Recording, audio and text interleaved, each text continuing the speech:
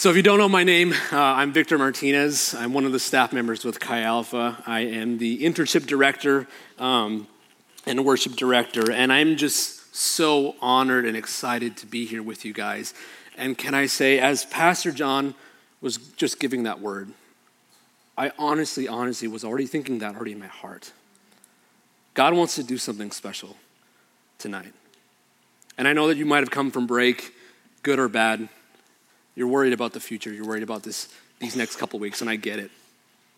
God wants to do something special tonight. I really honestly believe it. So let's dive into the scriptures. But today we're going to continue our series, Right to Beauty, and continue to look into the different characteristics of what makes Jesus beautiful. Before Thanksgiving, Pastor Derek led us through scripture and just taught us the beauty of Jesus' service and his willingness to wash our feet, even as though sometimes we're Judas. Tonight, our text comes from the Gospel of Matthew, which is the very first book of the New Testament. At the beginning of the chapter, John the Baptist essentially sends messengers because he's heard of all the miracles that Jesus is doing. And so he sends some messengers and they ask him one question. Are you the one to come, or should we look for another? Essentially, they ask, are you the guy? Are you the answer that we're looking for? Or do we need to go somewhere else? Should we keep looking? This draws a crowd as people are looking for Jesus' answer, and they're waiting to hear what he says, and then he goes on to this discourse about himself, and most importantly, his relationship about the Father.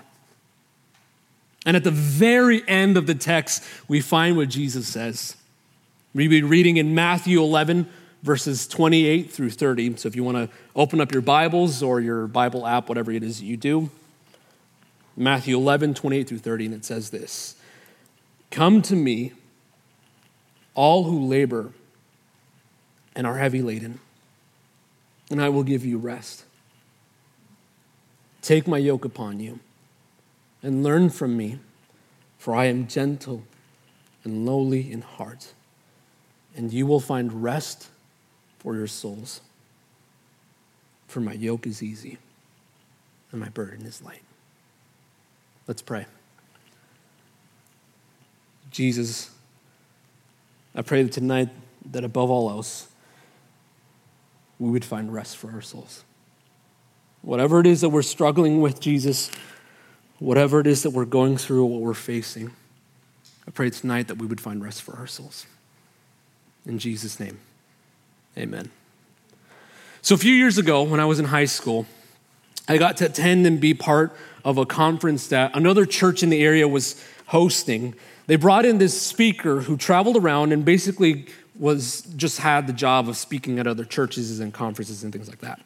It was really a powerful couple of days. There was extended worship and prayer, and people were getting healed, and prophecies were being given out. But if I'm honest, I was mainly impressed by the speaker.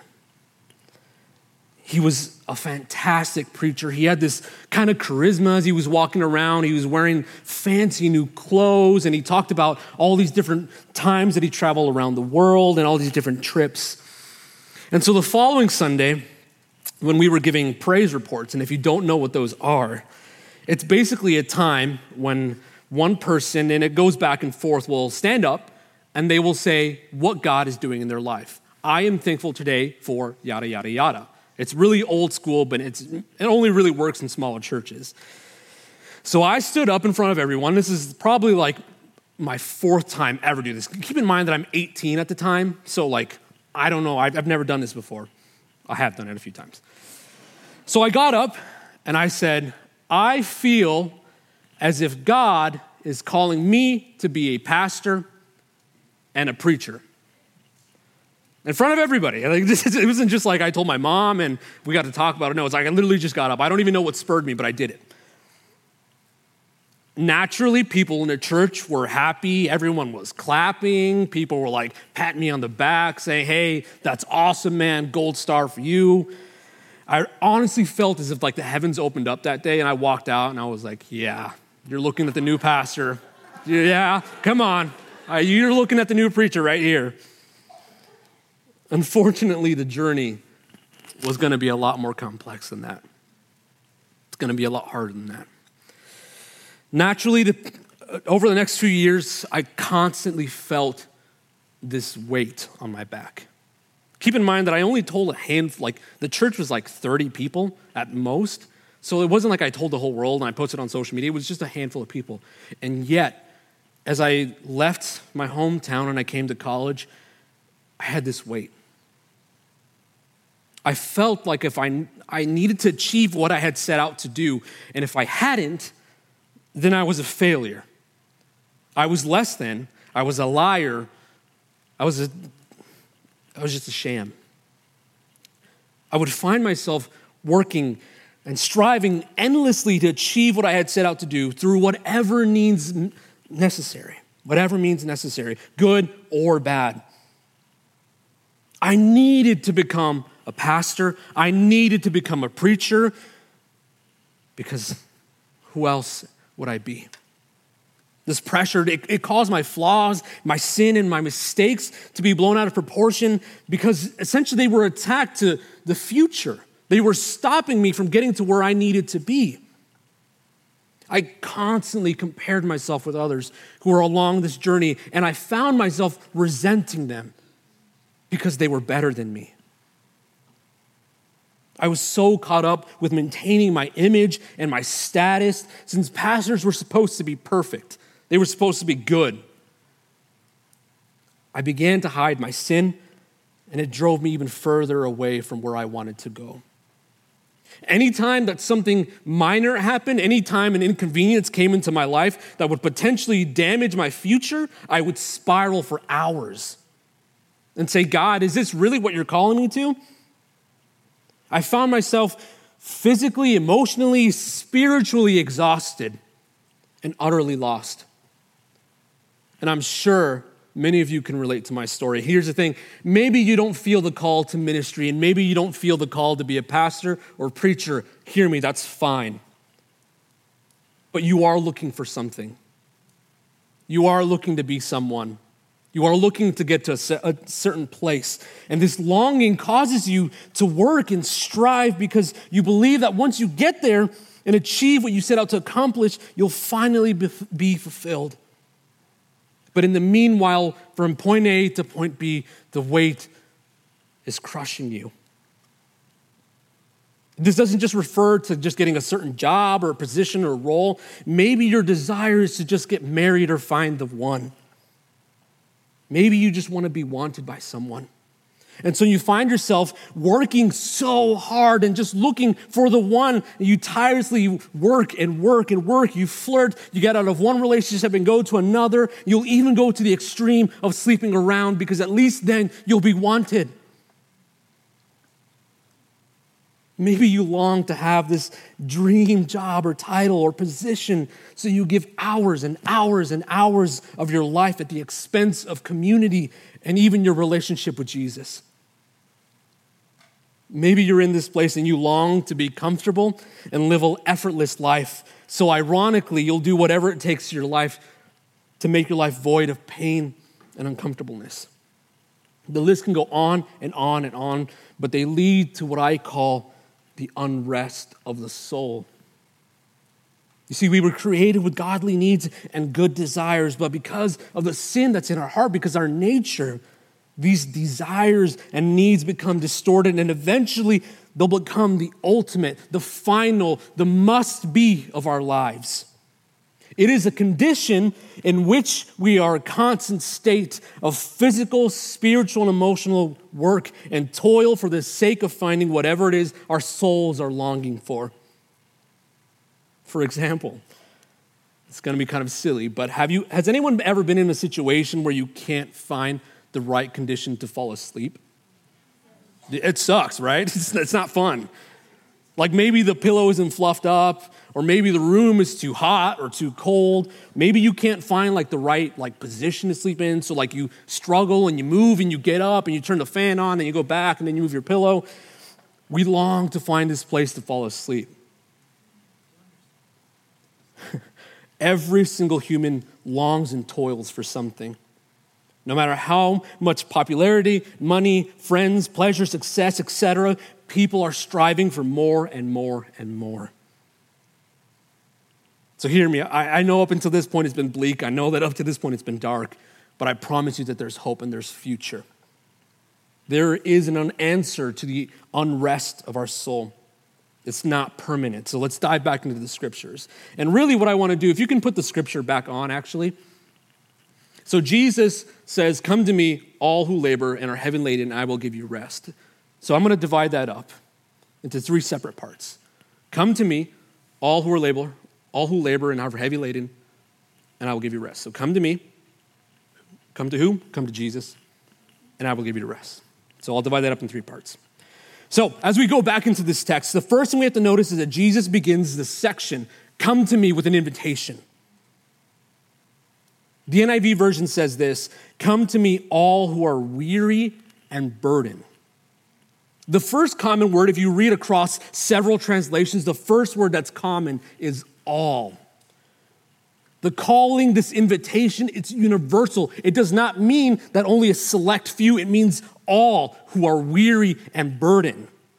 No one is excluded. No burden is too big. No burden is too small. Come all. And now it might be tempting to read this verse and think you can only come to Jesus if you've proven that you've worked hard enough, but Jesus is simply calling those who have needs. That's what that means. Come to me all who are weary and burdened, come to me all who have need. So what needs are Jesus talking about? What burdens is he referring to? I believe that there are 3 major groups of burdens. The burden of the world, the burden of self, and the burden of sin. The burden of the world, the burden of self, the burden of sin. Now keep in mind, not every single situation, not every single thing that you're struggling with might fall into this category, but I believe that it's pretty encompassing. So the first one is the burden of the world. What is the burden of the world? The burden of the world is really anything outside of the spiritual realm and outside of ourselves that doesn't always have to be inherently sinful or bad, and it can be though. Sometimes it's referred to as the burden of life. This includes things like societal and cultural expectations, daily responsibilities, relationships, both romantic and non-romantic, so on and so forth. Essentially, it's this external pressure from the outside to commit, to stand up for, to live like, to worship, to look like, to be, so on and so forth. It's all of these voices coming at you from different directions saying, this is what you have to be like, this is what you should do, this is what you shouldn't do, why aren't you doing this, you're not good enough here, so on and so forth. That's the burden of the world. And this can even come from inside the church, unfortunately. The second thing is burden of self. So the burden of self, this one is a little bit more confusing, but I promise you, once you really grab this concept, once you really understand what it's referring to, it's life-changing, it's revolutionary. There are a lot of voices, as I said, that we hear throughout our life. But the most powerful and the most influential, hear this, is the one that's inside our own head. The one that's inside your own head. The power of our own conscious self-esteem, self-image, it's unmatched. And it can cause us to do great things and make an impact, or it can cause us to crumble and fall into despair. So here's an example. You can be the most attractive person there is on planet Earth. You're operating at just peak performance. You can sing like an angel. You can be incredibly smart and wise. But if in your own mind, you constantly tell yourself, I am unattractive, I cannot sing, I'm a terrible singer, and I have the IQ of a lima bean. How do you think that's gonna make you live? You'll live in constant hate of yourself. So get this, here's the important thing. The stories you believe about yourself, the truth or lies you've come to accept, the image that you see in your mind, all of these things will influence how you live your life and how you relate to the people around you. The basic idea, the burden of self, we care way too much about what we think of ourselves. Some examples include negative body image, poor self-esteem, comparison struggles, and some mental health issues.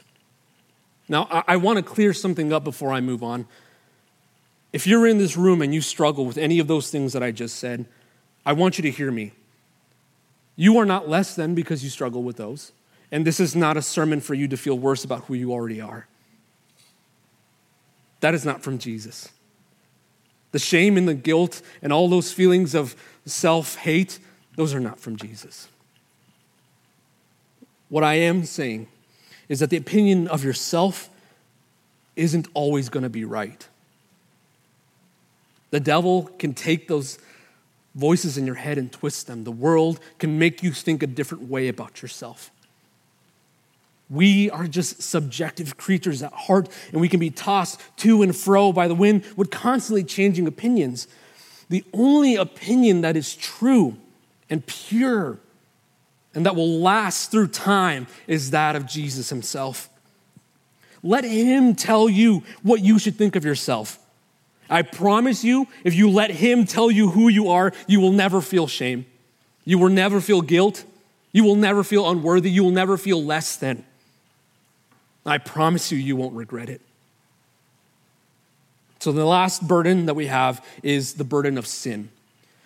This one is pretty self-explanatory, but really all it is understanding that our sins separate us from God and they become heavy chains and shackles on our souls. Shackles and chains are the ultimate sign of bondage or imprisonment. The unbearable weight leads to unnecessary exertion of strength, quicker fatigue, loss of movement, and often leads to loss of motivation. Those are physical chains. Spiritually speaking, the chains of sin cause us to use more of our spiritual energy and strength to prove ourselves or to try and take the chains off. They cause us to tire out more quickly, and they make a few hours or a few days seem like it's been a few weeks and a few months. Do you know that feeling? It's been a long couple hours, and yet it feels like it's been a month.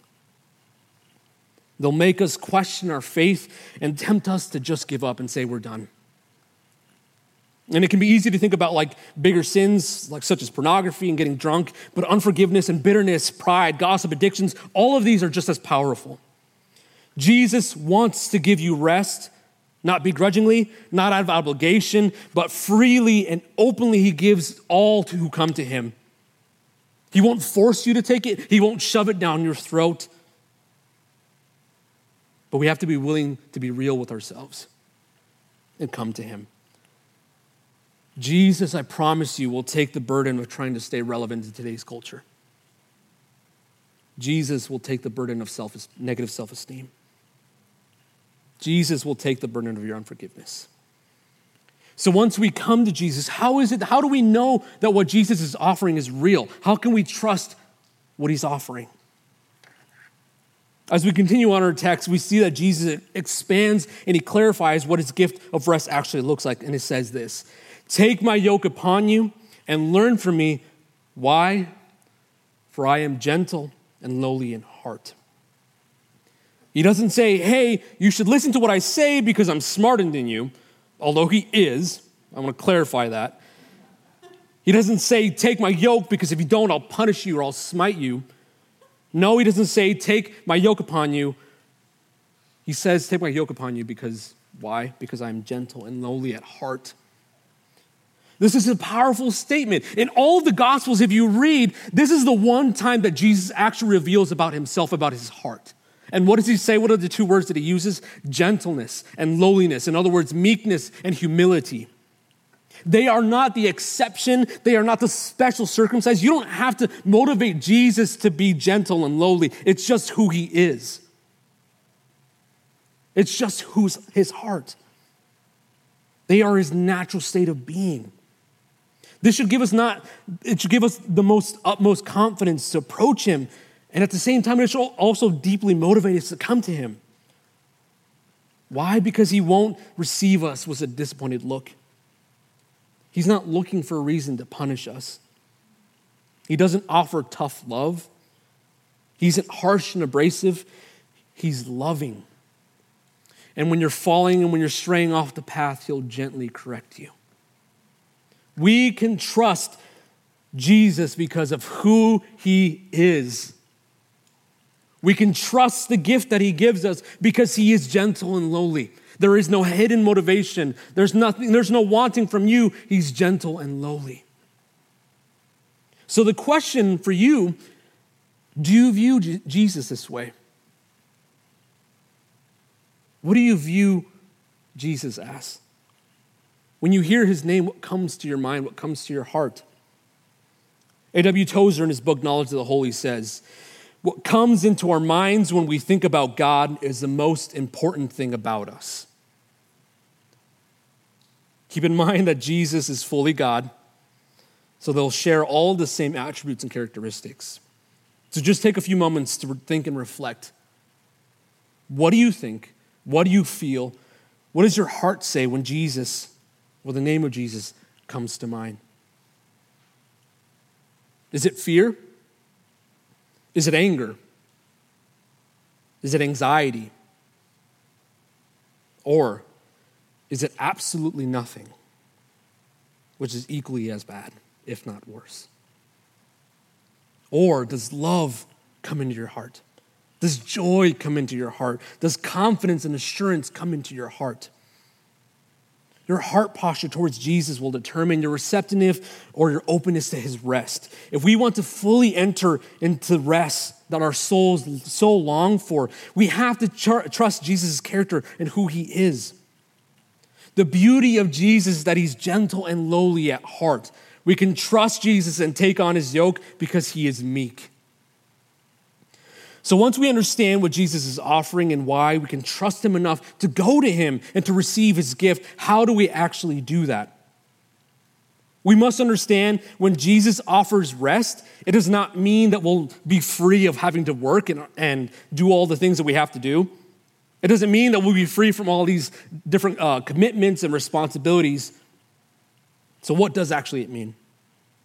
If you don't know what a yoke is, it's essentially a piece of farm equipment. So like if you have like two oxen, it's the piece in the middle that kind of hold them together, but also attaches them to a cart or a plow or a cart or whatever you want to attach it to.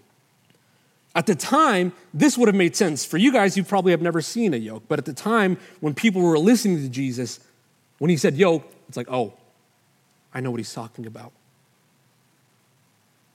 Essentially, Jesus, when he said, take on my yoke, he says, you have to submit to me. He was asking them to yield or give in to something, to be under someone else's control. In describing himself as gentle and lowly, Jesus was clarifying that his yoke was one of humility and meekness. So what is a yoke of meekness? What does that actually look like? It means when you take on this yoke of meekness, you are no longer the center of the universe. You no longer need to be in control. It is to say, I relinquish the control of my life. Jesus, that's your job. Here's the reality. If Jesus is the God of the universe, then he is significantly smarter and stronger than we are. If we let Jesus take control of the ship, it means that we can just rest easy because we know that the smartest, wisest, strongest person in the universe is leading our lives. Do you know how the weight that would take off your life if you honestly believe that? Humility, it's so much more of a lighter load than carrying the burdens of the world because we don't need to prove anything to anyone else. It's all on Jesus. Even ourselves, we don't need to prove to ourselves that we're worthy because you know what? Jesus says that I'm worthy and so I am. When we fall short and we fail, our whole world doesn't collapse on us because we put our identity and trust and say, Jesus, you let me know what I am. And this is why Jesus is able to say in verse 30, for my yoke is easy, my burden is light. It's because he's doing all of the heavy lifting. We don't need to worry about anything else but being obedient to Jesus and nothing more. At the same time, humility or a light yoke does not mean you're being excused from your responsibilities, as I said earlier. Jesus is not saying that once you come to him, all you have to do is be humble and you don't have to do anything else. You're free to do whatever you want. If you've gotten a chance to read through the Gospels, Jesus doesn't come to free us from hard work and mission, actually. He calls us up higher than that.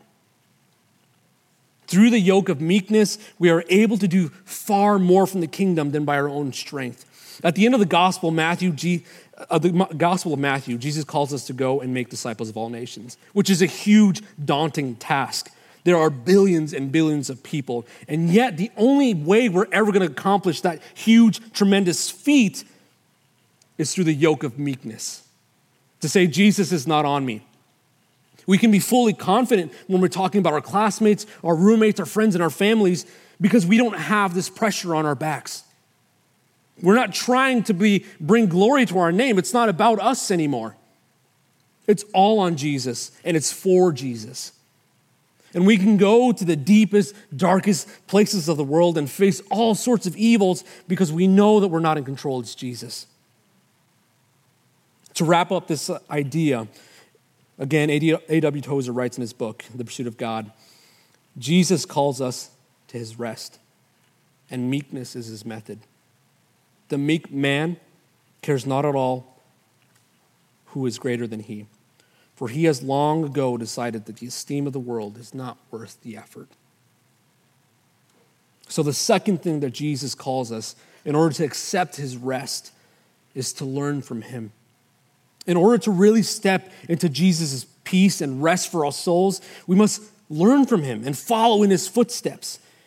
We must become students or apprentices under Jesus, and through him we'll honestly learn the true ways of rest. We must commit to a lifestyle of learning and growing. When Jesus was here on earth, he was showing and modeling a lifestyle that by no means was easy, but at the same time was marked by intimate and deep communion with God. He showed us what life in the kingdom really looked like. This world is fallen, and it's full of evil and darkness, and there are plenty of things that are looking to crush us. But Jesus has gone through and shown us a way to fight back. When we take on the ways of Jesus, we can overcome the world and not find ourselves broken and exhausted. So I know that was a lot of theology, that was a lot of looking through the scriptures. So how do we actually apply this? What can we do practically? What can you practically do in your day-to-day life? If you earnestly want Jesus' rest, you need to learn how to rest like him. And this looks like a variety of ways. It's not one perfect way. It's not one single path. It's a variety. It's a combination of things. One major way was that Jesus was constantly in communion with the Father through prayer. Jesus was not only asking God for things, he was conversing with him in an intimate and powerful way. He allowed the Father to minister and speak to him, and the Holy Spirit was able to refresh his soul. Continuing with this idea of taking up Jesus' yoke of humility, we can practice humility. Did you know that? You can actually practice humility. As weird as that sounds, humility is not something that one day you decide, hey, I'm really prideful, and the next day you're like, wow, I'm really humble. It doesn't work like that. It's a process that takes time. It's a process that takes many steps to get to that place. If you are struggling with thinking of yourself constantly, find ways to serve others. Even if you don't feel like it. Pray for people. I promise you, if there's a person that just really bugs you and you just can't stand their presence, I promise you, if you spend days praying for them, you can't help but love them. Pray for others. If you find yourself being consumed with negative thoughts, constantly ask the Holy Spirit to fill your mind with God's truth and promises. Find ways to condition your mind out of its destructive habits, like listening to worship or listening to Jesus' podcast or meditating on the Bible or even God's creation. Just walking outside in nature and saying, God, you did all of this. This is amazing. On the same line, if we're talking about rest, this entire sermon about rest, then we can't overlook one crucial step of rest, which is the Sabbath. I promise you we could spend all night talking about the Sabbath, and we'd be here for hours, and I promise you I'm not going to keep you that long. I just want to hit on a few things. This is the kicker. The Sabbath is not just a time when you sit around and you stare at the wall for an entire day. Or you just binge watch Netflix. That's not Sabbath. It's not even restful for you. The Sabbath is supposed to be a day in which you have more time to connect with God through various avenues, which can include sleep and resting and physical rest. Yes, all of those things are good. But it's supposed to be so much more than that. On your Sabbath, you should try to do things that will help you connect with God, such as having extended times of prayer, of worship, of scripture meditation. But you can also do things like silence and solitude. You can walk around and just reflect on the beauty of God. All of these things that can't be done during a normal week or a normal workday. You should also aim to do things that will refresh your soul. Like maybe you really enjoy taking walks.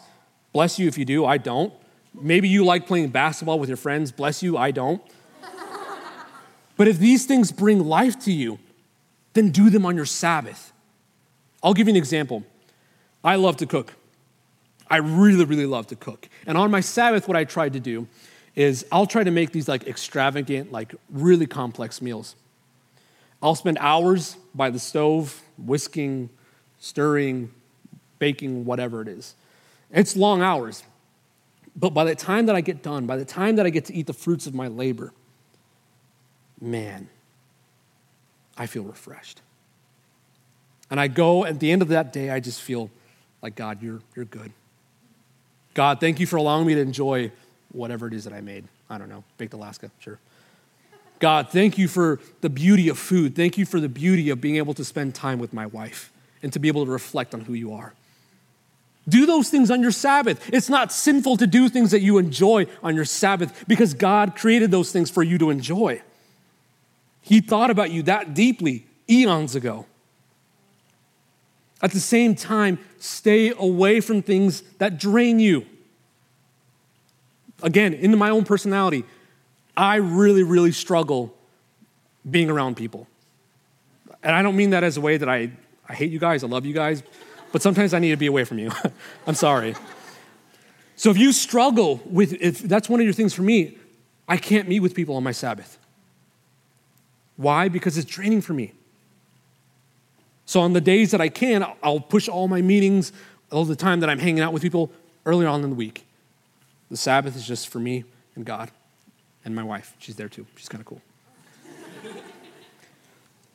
If you don't already Sabbath, I highly, highly, highly recommend it. And here's the thing, God will not be mad at you if you miss a Sabbath. Right? He's not going to be angry if you have to work on a Sabbath. Life happens. Things happen. But don't let that become the pattern of your life. Don't let your life become so cluttered that you can't Sabbath and spend time with God. The other practical thing we can do is just simply be obedient to what Jesus is calling us to do. Obedience will do wonders for your soul. I can promise you. Here's the thing, and take this not in a mean way. If you are disobeying God's will for your life, you are keeping yourself from entering God's rest. Your soul, if you are disobeying God, will never enter into God's rest. You'll just be constantly at war with yourself. I know this from personal experience. For those of you who don't know me, I once was in a really toxic relationship and not godly at all. And for the sake of keeping the story short and for time, we were sleeping together and we were crossing boundaries. We were lying about it because we didn't want to tell anybody, so we just told everybody that we were okay. And we were just covering our sin. The reality was that my sin was keeping me from coming to Jesus because I felt unworthy, because I felt gross, because I felt like Jesus was mad at me. I constantly felt isolated, and I could never truly come to God because in my head, I was like, God is so pure, his presence can't stand to be near me. And that's just a lie, but it's how I felt. So I never really opened up to God and really told him who I was, even though he already knew me. Does that kind of make sense what I'm trying to say? I knew I was in sin. I knew that I was doing something that was breaking God's heart. If you want to go further and deeper with Jesus and you want to enter into this rest that he offers you, you have to be obedient to what he's calling you to do. You have to be. There is no middle ground. It's one or the other. It's a lot, right? So we're going to close tonight. And I want to give you the ending of my story. So I know that I started off and it was bleak and it was a lot of gloominess, but I want to share what Jesus has done in my life. As I said earlier, I was obsessed with becoming a pastor and a preacher, and I spent a lot of time beating myself up and constantly just worried about the future and how God was going to get me there, if even that was the plan. I hadn't attended a Bible school, so I didn't have the same training as the people I looked up to. And honestly, I felt like, God, how can you even take me from a small town to be this magnificent preacher? Again, I was 18. I was really prideful. This went on for a couple of years. And then during fall retreat a couple of years ago, it was actually after the time of COVID where we couldn't really have big conferences. We had the opportunity as a team, I was an intern at the time for Chi Alpha, to sit down with our national training director, Alex Rodriguez. If you haven't listened to his sermons or read his book, I highly encourage you to do that. But we had the blessing, the honor to sit down with him and to ask him questions. My wife, near at the end of the time, who at the time was my girlfriend, asked him a really, really great question. She said, "What's the one thing you are not good at or trying to grow in?" And he sits and he thinks about it for a while. And then he replies, the weirdest of all answers. He says, "You know, I'm not a really good pastor. I'm not a really good shepherd." And this was mind-blowing to me. He was a former Chi Alpha director. He was a national training director. He was in full-time ministry. And for someone in his position and authority to say, "You know what? I'm not a really good pastor." Could you imagine if your doctor was like, "I'm just not a really good doctor"? I hope you're good with that. I just couldn't get it out of my mind. And as I reflected on that for the next few days, I brought it to the Lord and he revealed something to me. Alex wasn't trying to say that he was okay with not being good at something because he didn't care. No, what he was saying was that he had come to peace with a weak area in his life. And he was confident in who he was in Jesus. He understood that maybe Jesus was calling him to serve in a different capacity. And maybe that required a different skill set. And he was okay with that. Never in my life had I ever heard that. To be okay with not being good at something. And then the Lord spoke to me. And I hope that he speaks this to you who are burdened and weary. It's okay. You don't need to be a pastor. You don't need to be a preacher. I'll still love you the same. You're still my son. Go ahead and take that burden off. Take my yoke. I'll give you rest. And as I took off this burden, and as I laid down my life and my obsession and my role and my title, I rested. I rested in the sweet presence of Jesus. For the last 4 years of my life, I finally felt okay with myself. I finally felt like God was saying, "It's okay." I didn't need to prove to anyone because my Father was already proud of me. I didn't need to be concerned about my future because I knew Jesus would care for me and that he would take care of the rest. I found freedom for my soul. And so I want to ask as we close tonight, what burdens are you carrying in here?